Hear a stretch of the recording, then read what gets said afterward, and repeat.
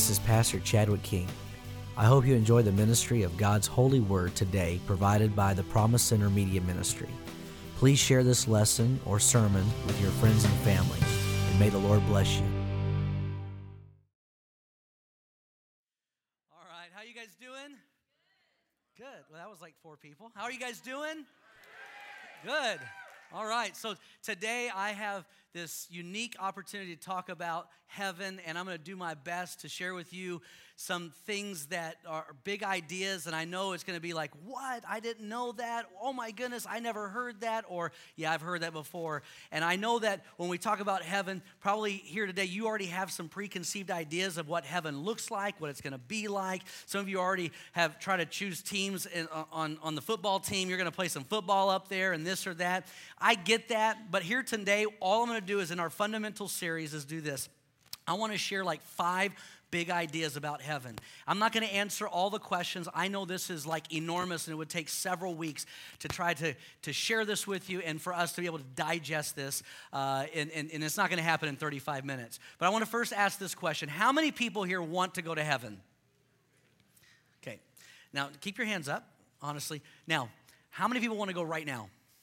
Yeah, their hands go down. You see how that works? We want to go, but we're not sure about like going right this second. What's going to happen? Because you're not sure if like when you die, like we go up and we become like jellyfish kind of floating in the sky, you know, keep on swimming, keep on swimming. Is it even real? What does it look like? What does it feel like? Who is there? Who's going to greet me? Is there really gates where St. Peter's going to meet me and there's other people there and some kind of joke at the end? What is heaven going to look like? So I'm just going to give you 5 big ideas today, and I hope it helps you because heaven is a real place, and it's for you. And it's for me, and Jesus did this masterful thing to redeem humanity so we could live with him forever and ever. That's good news, isn't it? All right. I do know this. I know that, you know, some people like think of heaven. When you think of forever, does that like hurt your brain? Like, what are we going to do forever? Like forever? Like, okay, I can think of like 1,000 years. Like we'll fill 1,000 years. But what does forever look like? And I remember being a kid like thinking, I'm going to get to heaven and be really disappointed. I'm going to get up there and be like, okay, enough. We've worshiped. We go back to our room. We go worship. Go back to our room. We worship. We go back to our room. What is up with that? And it's almost like, you know, I had this big idea a couple years ago, I'm going to go to Disneyland in October where there's no lines and nobody's there, and we work real hard to get there. We get the kids there, and we go, and like 7 of the rides are closed for maintenance. It was like the biggest disappointment. We're just like this, I hate Disneyland. And the thing is like, we don't want to get there, and like, you think about that, like, well, what's going to happen? Am I going to be disappointed? Is it going to be as cool? I mean, this is pretty cool down here for some people. Is it going to be that way up there? So I'm going to just tackle some big ideas here today. And we've had some technical difficulties, so I appreciate our team working really hard in between services to make this happen. So we're going to talk about heaven. Before we talk about the what, let's talk about the why. What's the big idea behind heaven?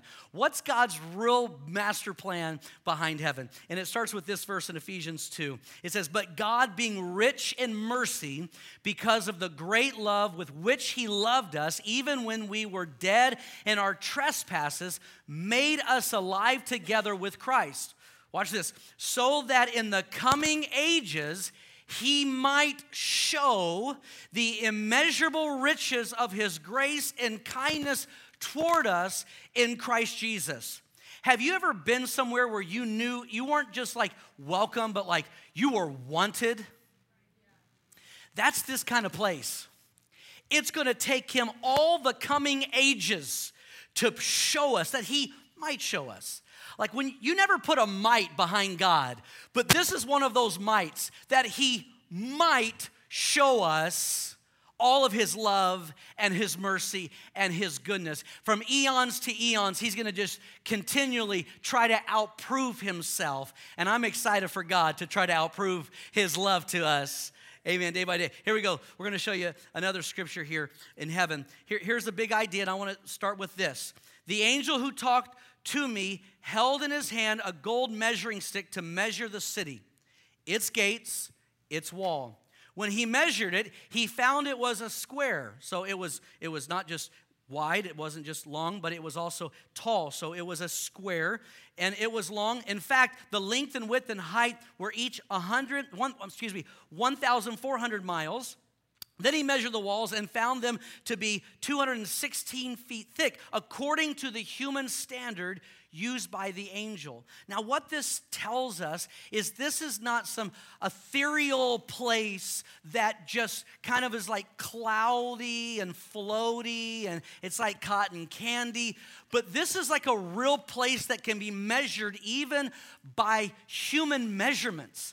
That's an important fact, that heaven is a real destination. It's as real as New York is. In fact, when Jacob put his head down on this rock in this place, he finds out he's in Bethel, the house of God, and there's like this ladder between Jacob and Bethel and heaven, and there's angels ascending and descending from one real place to another real place, back and forth. So heaven is a real place that we can observe, that is measurable, that has dimensions. We see a three-dimensional city. So again, this is not ethereal in that it's just a spongy kind of, am I in a trip? Is this acid? Are we kind of in a state of just kind of floating like the jellyfish? This is a real place. In fact, I'm going to share a couple of cool things here in just a moment. But it says this, in my Father's house are many mansions. If it were not so, I would have told you, I go to prepare a place.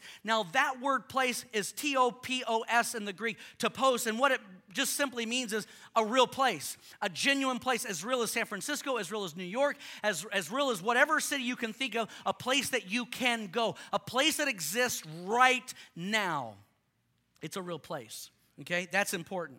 Now, when we look at heaven in the scriptures, and again, the discourse today is not about showing you that there's roads, but I'm just going to tell you there is, and there's a lot of scriptures to back all this stuff up. I'm going to show you some cool things that exist in heaven. Number one, there's cities.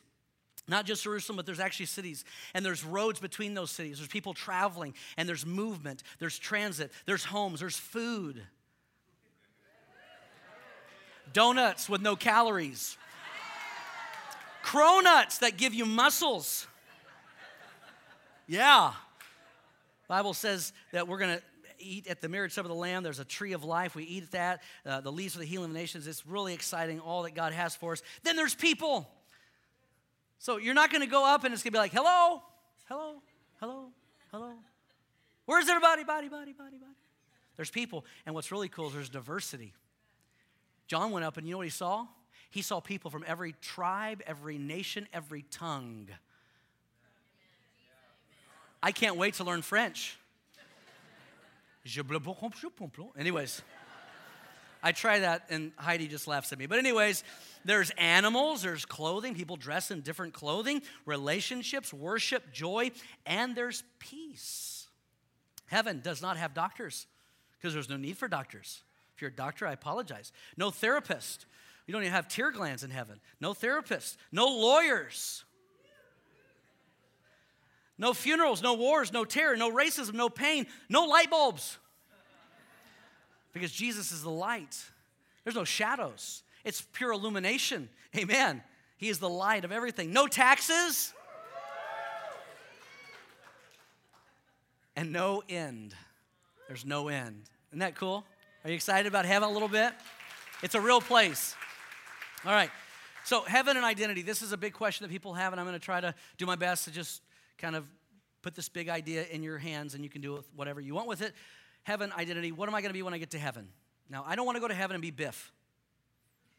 I don't want to be Biff. I want to be Chad, okay? And people get nervous because they go, when I go to heaven, will I be me? What will I look like? What will I be like? Will I be me? And the answer is, of course, in the scriptures. 1 Corinthians 13, for now we see only a reflection as in a mirror, then we shall see face to face. Now I know in part, then I shall know fully, even as I am fully known. This is a really cool and important idea. Watch this, Matthew 8 and 11. I say to you that many will come from the east and from the west and will take their place at the feast with Abraham, Isaac, and Jacob in the kingdom of heaven. We're going to eat with people that are actually Abraham, Isaac, and Jacob. These are real people, and we will know who they are. In fact, when Jesus went up with his three, That's James, John, and Peter up to the Mount Transfiguration. Moses and Elijah both appeared there. Here's what's really cool. Jesus recognizes them, of course, but how would these three guys know who they are? Well, James and Peter and John recognize this is Moses and this is Elijah talking with Jesus. They didn't know them because they'd hung out with them before, but there was a knowing. This is those guys. This is Moses who parted the sea. Like there's a full knowing, and that's really cool. So you're going to be you when you go to heaven. Watch this here. There was a rich man who was dressed in purple. I never wear purple. Okay, because of this. And fine linen, and lived in luxury every day. And at his gate was laid a beggar named Lazarus. So we have a rich man with no name. We have Lazarus who has a name, someone covered with sores and longing to eat what fell from the rich man's table. Even the dogs came and licked his sores. The time came when the beggar died and the angels carried him to Abraham's side. The rich man also died and he was buried. Kind of anticlimactic there. Watch what happens next. In Hades, that's death. That's the holding place. That's not the lake of fire. In Hades, where he was in torment, and this is an idea, a big idea, but Jesus is not just telling a parable. He's telling an actual story because he's using people's names. He never used names in parables. Where he was in torment, he looked up and saw Abraham far away with Lazarus by his side. So he sees a man that he's never recognized. He just walked by over and over in real life, but now this is amplified. This truth is amplified, and he knows exactly who this dude is. This is Lazarus that was by his side. So he called him, Father Abraham, have pity on me and send Lazarus to dip the tip of his finger in water and cool my tongue because I am in agony in this fire. But Abraham replied, Son, remember that in your life you received your good things while Lazarus received bad things, but now he is comforted here and you are in agony. Watch the response. And besides all this, between us and you is a great chasm been set in place so that those who want to go from here to you cannot, nor can anyone cross over from there to us. He answered, Then I beg you, Father, send Lazarus to my family. For I have 5 brothers. This rich man, even in Hades, knew who his family was and his brothers and how many he had. Again, when we go into eternity, there's not less awareness, there is more awareness. And that's what makes heaven amazing. You're not going to lose you. Now, you're all got that face like, how does this story end? Okay, well, we'll get there.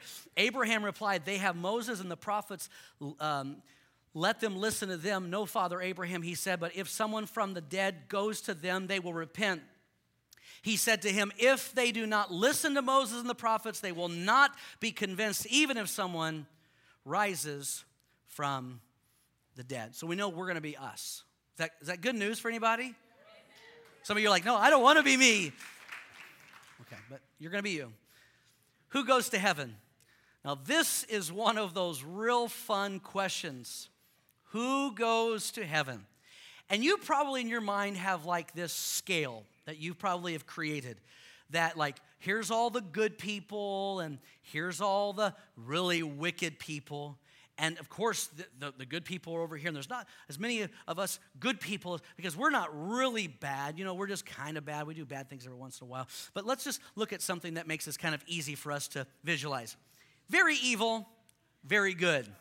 Now, you have already put yourself somewhere on this. You're like, I'm 75% good, probably 25% bad. You know, sometimes I have a bad attitude. Or there's people you know that are like, they're like, 25% good, 75% bad. They're real bad, but every once in a while you're like, you know what, that idiot has got a good heart. You know what I mean? He's like right over here somewhere. And you probably in your mind have like this idea like, okay, so people who are, let's say, 80% good, 20% bad, they're the ones that are going to make it to heaven. But what if you're 80% good, 20% bad, and you go and stand before God and he says, nope, it was 81%. You're out. That'd be tough, wouldn't it? What's the answer here? What if I was to tell you that to make it to heaven, 100%? What if I told you, according to the scripture, now this I say, brethren, flesh and blood cannot inherit the kingdom of God, neither does corruption inherit incorruption. You have to be 100%. Now, people get upset because they go, but that's not fair. Well, what is fair? Isn't God so rich in his holiness, pure in his essence? How can anything unclean come into that holy place? Wouldn't that just kind of break down the whole idea of what heaven is really about? Because we want everyone to be, but the truth is heaven's so glorious, no corruption can inherit that place. So what is the answer? You're going, what's the answer? Well, there is an answer. For everyone has sinned. Turn to your neighbor and say, everybody. Turn back to your neighbor and say, don't tell me what you did. Just know everyone's sinned. For everyone has sinned. We all fall short of God's glorious standard. Yet God. Oh, those two words right there. Yet God, with undeserved kindness, declares we are righteous. He did this through Christ Jesus when he freed us from the penalty of our sins. For God presented Jesus as the sacrifice for sin. People are made right with God when they believe that Jesus sacrificed his life, shedding his blood. Come on, somebody, that's good news. You see, what I shared with you first was the bad news. We've all sinned. Nobody hit 100 except Jesus. The good news is God said Jesus is the substitute. This sacrifice shows that God was being fair when he held back and did not punish those who sinned in times past, for he was looking ahead and including them in what he would do in this present time. God did this to demonstrate his righteousness, for he himself is fair and just, and he decrees sinners to be right in his sight when they believe in Jesus. God makes you 100% when you believe in Jesus. That, my friend, is the best news you're ever going to hear. That, my friend, is the best news you're ever going to hear. So who gets to go to heaven? Good people don't go to heaven. Forgiven people go to heaven. Good people don't go to, and I know you're going, what that doesn't sound right. Like, I can't repeat that to my friends at work. But the bottom line is nobody can get in and of themselves. And I'm thankful that there's someone who made it in and has invited us in with him as fellow heirs. We have great hope in Jesus. So we're talking about heaven. We're talking about heaven and this big idea of going there, and then what happens? Is it all kind of just like, is it a union? Everybody pay scale kind of goes up at the same time? Are there scales on how this works? What does heaven look like? What does it feel like? Is there any incentives? Is there any big idea to what God is asking us to do today? Well, number one, there's believe, and number two, there's obey. Believe and obey. These are two crucial big ideas. Believe is about destination. Believe is about destination. But then the Bible teaches this other big idea, which is obey, which brings compensation. So we have destination, we have compensation. You're saying, what? I don't get that. Didn't Jesus tell a parable about people who worked all day and got paid the same as the people that worked just in the afternoon for like 1 hour? Yes. Everybody who believes gets to enjoy the benefit of heaven. That's good news. But there's another side to it. There's something about obedience. I'm going to show you this in just a moment. You are not saved by works. You are rewarded for your works. You are rewarded for your works. There are many books in heaven. There are two that I want to just share with you really quickly. The Book of Life. The Book of Life, if your name's in it, you get to enjoy all of the blessings of heaven. But there's also the Book of Remembrance. Now, people, I don't want to remember. I don't remember, please don't, God, I don't want to get to heaven and for eternity have to remember all the stuff I did.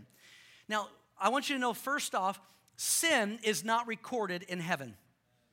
It's not recorded in heaven, okay? So this is not remembering all the bad stuff. Where is sin recorded? Sin is recorded in your soul. in your conscience. Paul talks about this, how the conscience bears witness, how we stand before God and our conscience is revealed. The conscience of man is like the little black box that everything you do is recorded there. So when we ask for forgiveness, when we repent of our sins, he forgives us. But then when we're baptized, in 1 Peter chapter 3 and 20, it says that we're baptized, like Moses, the earth was washed with water. We're baptized, not the washing of our skin, but now the answer of a good conscience toward God. Not only is the sin taken away, but now the guilt, we've been with him in baptism, and now we're alive with him, walking in victory and confidence because of his goodness. And so your sin is not recorded in heaven. So what are these remembrances? These remembrances is all that you've done. I don't know if that's right English. All that you have done, all that you have done in the name of the Lord. The Bible says you won't lose your reward. Every time you gave up something for the gospel, every time you made a pecan pie for the pastor, every time you did something in the name of the Lord, it will never be forgotten. It will never be forgotten, ever. Remembrances, all right, slip that in. If you, O Lord, should mark iniquities, O Lord, who could stand? Another version says, Lord, if you kept a record of our sins, who, O Lord, could ever survive? God doesn't keep those sins in heaven, but they're marked in our hearts. That's why God gives us a new heart, cleanses our conscience. We walk in victory. Amen? That little black box can be washed. It can be restored, and we can walk with confidence with God. So let's talk about rewards. Rewards. God blesses you when people mock you, persecute you, and lie about you, and say all sorts of evil things against you because you are my followers. Be happy about it. Be very glad, for a great reward awaits you in heaven. In heaven. I know people get frustrated. We're like, America, the world, all this stuff is happening. It's so bad. I get that. But at the end of the day, the world is going to be the world. And this is going to happen. And persecution is going to continue to come. It's going to come in greater waves. And at the end of the day, he said, man, you're blessed. Be glad. Rejoice. Because you're not living for this life. We're living for the life to come. And everything we do in his name, every time that we feel shame for his name, or someone shames us or polarizes us, talks against us, marginalizes us, hurts us, wounds us, for his name's sake, he says, don't you get worried, because you're going to get your reward. You won't lose it. You're going to be compensated. You're going to be compensated for everything you've done. Then it says this, but on the judgment day, fire will reveal what kind of work each builder has done. This is talking about, Paul's writing to the believer that you've been called to do a work, that you're building, your ministry, your outreach, your prayer life. It's all something that's bringing something into the kingdom, and it's weighted, and it's not hay, wood, and stubble, but it should be gold, it should be precious, it should be like silver. He's talking about this big idea. And he says the fire will show if a person's work has any value. If the work survives, that builder will receive a reward. But if the work is burned up, the builder will suffer great loss. But what happens? The builder will be saved, but like someone barely escaping through the wall of the flames. You lived your life the way you wanted to. You made decisions the way you wanted to. He says you're going to barely get saved, but there won't be a reward. I want a reward. I don't want to barely be saved. There's a compensation in heaven. You're looking at me. I know you're going, what is he teaching? There's more scriptures, so just hold on. But I'm just telling you, we're not living for this life only. We're living for the life to come. There's a destination and there's a compensation. It says this, Luke 19 and 17. Well done, the king exclaimed. You are a good servant. You have been faithful with the little I entrusted you with. You've been a good steward of what I gave you, what I put in your hands. So you will be a governor of 10 cities as your reward. I'm going to give you dominion. You're going to lead. You're going to rule. There's going to be a compensation in the next life to come. I trusted you with the little. Now, what has God put in your hands? What's that little thing? Are you bearing it? Are you scared? Are you investing? Are you trying it out? Are you trusting God? Are you obeying his voice? Because he says, this is what it's all going to amount to. If I can trust you with a little bit here, just this one little decision can change the trajectory of your eternity forever. Not the destination, but the compensation.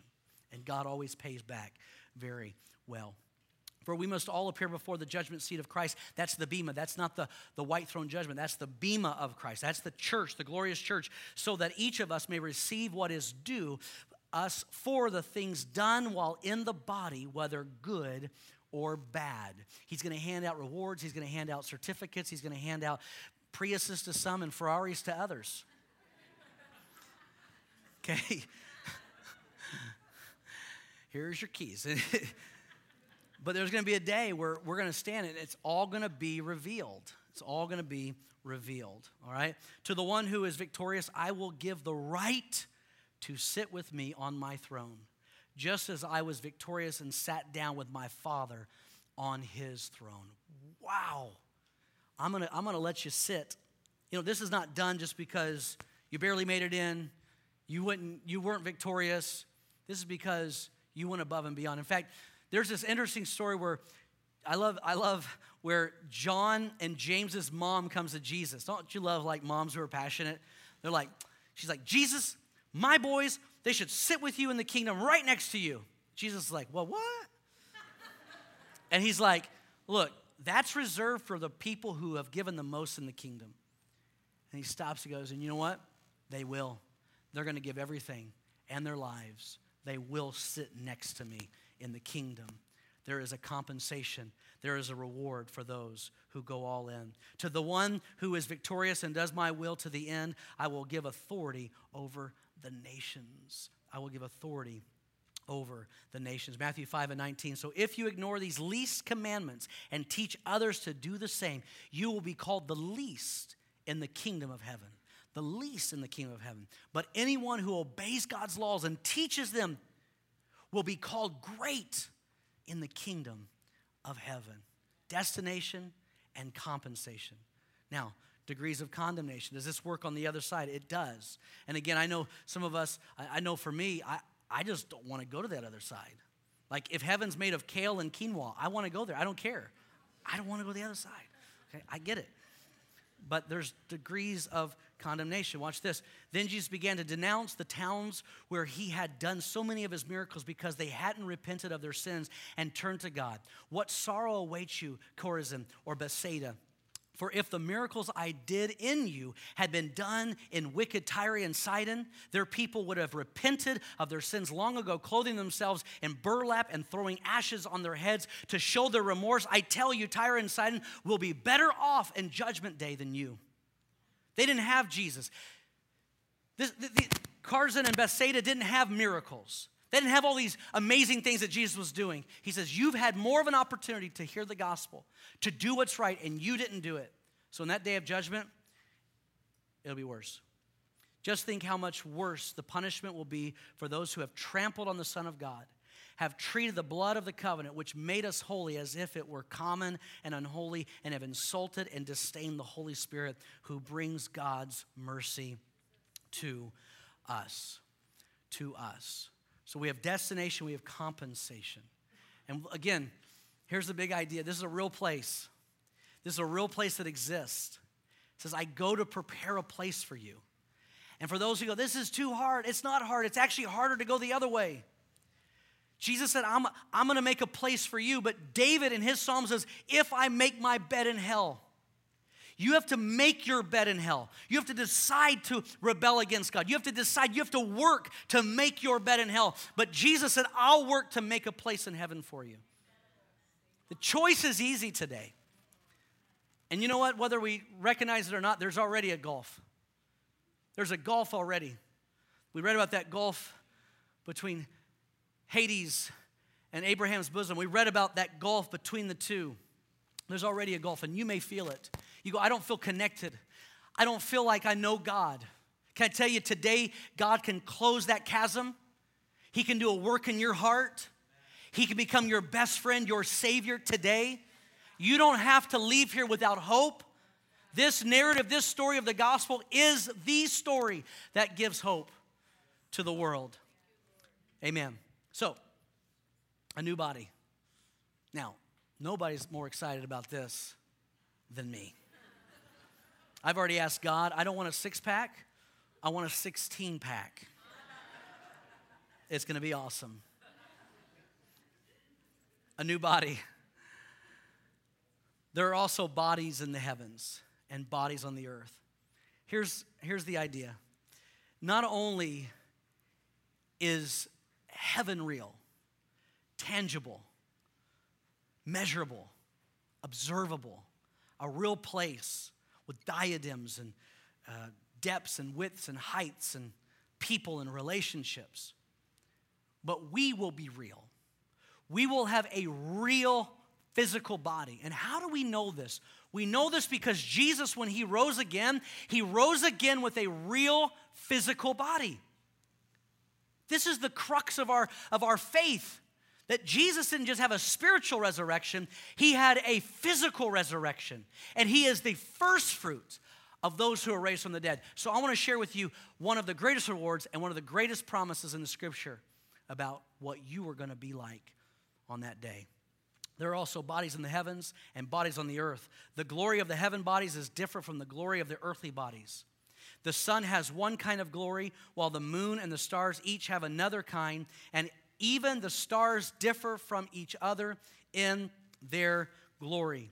It is the same way with the resurrection of the dead.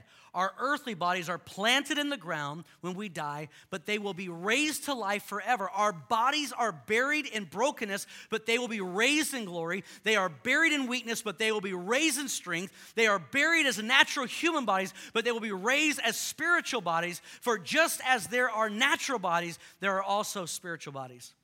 Here's what's important to understand. When sin happened in the garden, you know what was lost? This glory. Everything has a glory. In fact, the Bible says that when he made man, he crowned him with glory and honor. That's why Adam and Eve, they didn't have to have clothes in the garden. They were radiating with glory. They were made just the way God had formed them. And when they disobeyed, they sinned. And the Bible says all have sinned and come short of the glory. You are short of the glory that God has destined you to have and to be. So he says, I get to do something. I'm going to give you a redo. You're going to plant that broken body, that weak body, that sinful body in the ground. But out of the ground is going to come a new and glorious body, a body that is from the heavens. It says this, and they will be raised to life forever. Our bodies buried in brokenness. For just as there are natural bodies, there are also spiritual bodies. I love this in Philippians. Love this verse. But we are citizens of heaven, where the Lord Jesus Christ lives, and we are eagerly waiting for him to return as our Savior. He will take our weak mortal bodies and change them into glorious bodies like his own, using the same power with which he will bring everything under his control. In that day when he comes back and the resurrection of the dead, the first resurrection, the church breaks out of the graves and we are changed and we are like him and we are in strength, just like Jesus was when he resurrected, walking through walls, yet eating fish. Looks like Jesus, but yet in the heavens, he's able to look with fire in his eyes. The mouth that didn't say a word on the cross is now a sword coming out of his mouth. His hands were pierced, and now those hands reveal stars and keys. Glorification. The glorification of what has happened in us will be revealed through our bodies. Glorious bodies. Amen. 2 Corinthians 5:1. I love this passage. For we know that when this earthly tent we live in is taken down, that is, when we die and leave this earthly body, we will have a house in heaven, an eternal body made for us by God himself and not by human hands. We grow weary in our present bodies and we long to put on our heavenly bodies like new clothing. This was their hope. This is what they pressed for. This is what they believed. There is a greater resurrection. And this is the crux of the Christian faith. We're not just going to heaven. We're not just going to float up there like jellyfish. We're going to not just go to a real place and be like invisible little spirits. We're going to have new bodies. There's a new Jerusalem, a new heaven, a new earth. He's making everything new, and he's going to give you a new body, and you are going to be you, and you are going to worship God forever and ever and ever. 2 Corinthians 5:3, for we will put on heavenly bodies and will not be spirits without bodies. Did you catch that? We won't be spirits without bodies. While we live in these earthly bodies, we groan inside, but it's not that we want to die and get rid of these bodies that clothe us. Rather, we want to put on our new bodies so that these dying bodies will be swallowed up by life. God himself has prepared us for this, and a guarantee has given us his Holy Spirit. As a guarantee, he gave us his Holy Spirit. The Holy Spirit, the Bible says, is his seal. It's his promise. It's his guarantee. It's his down payment. It's the earnest of your inheritance. It's him saying, I'm coming back. In fact, the picture that Paul gives when he says that the Spirit is the earnest of your inheritance, that is, you're sealed with the Spirit of promise. This is what it means. Back in the day, they would have their ring and they'd have a signet. And when they go through the market, they would have a little bit of wax and they'd put it on the product they wanted to buy, and they'd put their signet mark on that product. And they would go and shop. But then the servants would come back, and everything that was marked, they would come back and bring and take to the master. He said, when you have the Spirit, you've been marked.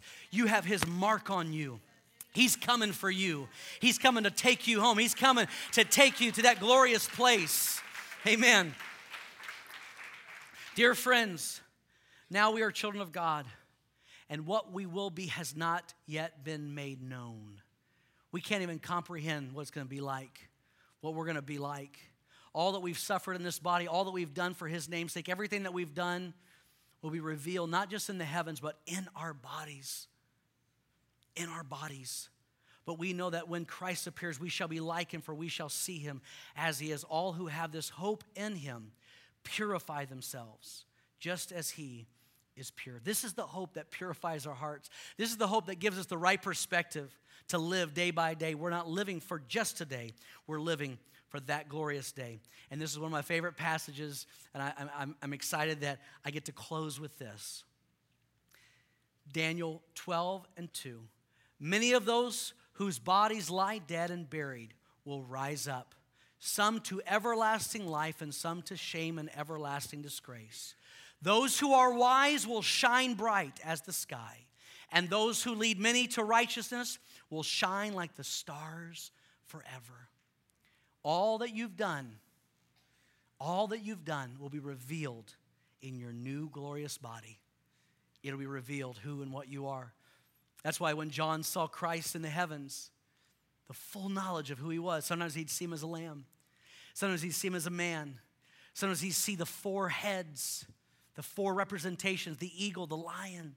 He'd see the ox. He'd see the man. And sometimes he would see him with the white hair and his eyes burning, because this is who he is, a lamb, deity, one who is relevant to humanity. See him for as he is. And in that day, that body, that person that you will be, everything that you did, every time you were tested and you came through, it will be revealed somehow, some way, and it doesn't yet show. We don't know what it will be or what it will be like, but we know we'll have a body like his glorious body. That is our hope. That is our passion. That is what we're living for. Would you stand? For more information about who we are, we invite you to go to thepromisecenter.com. God bless you.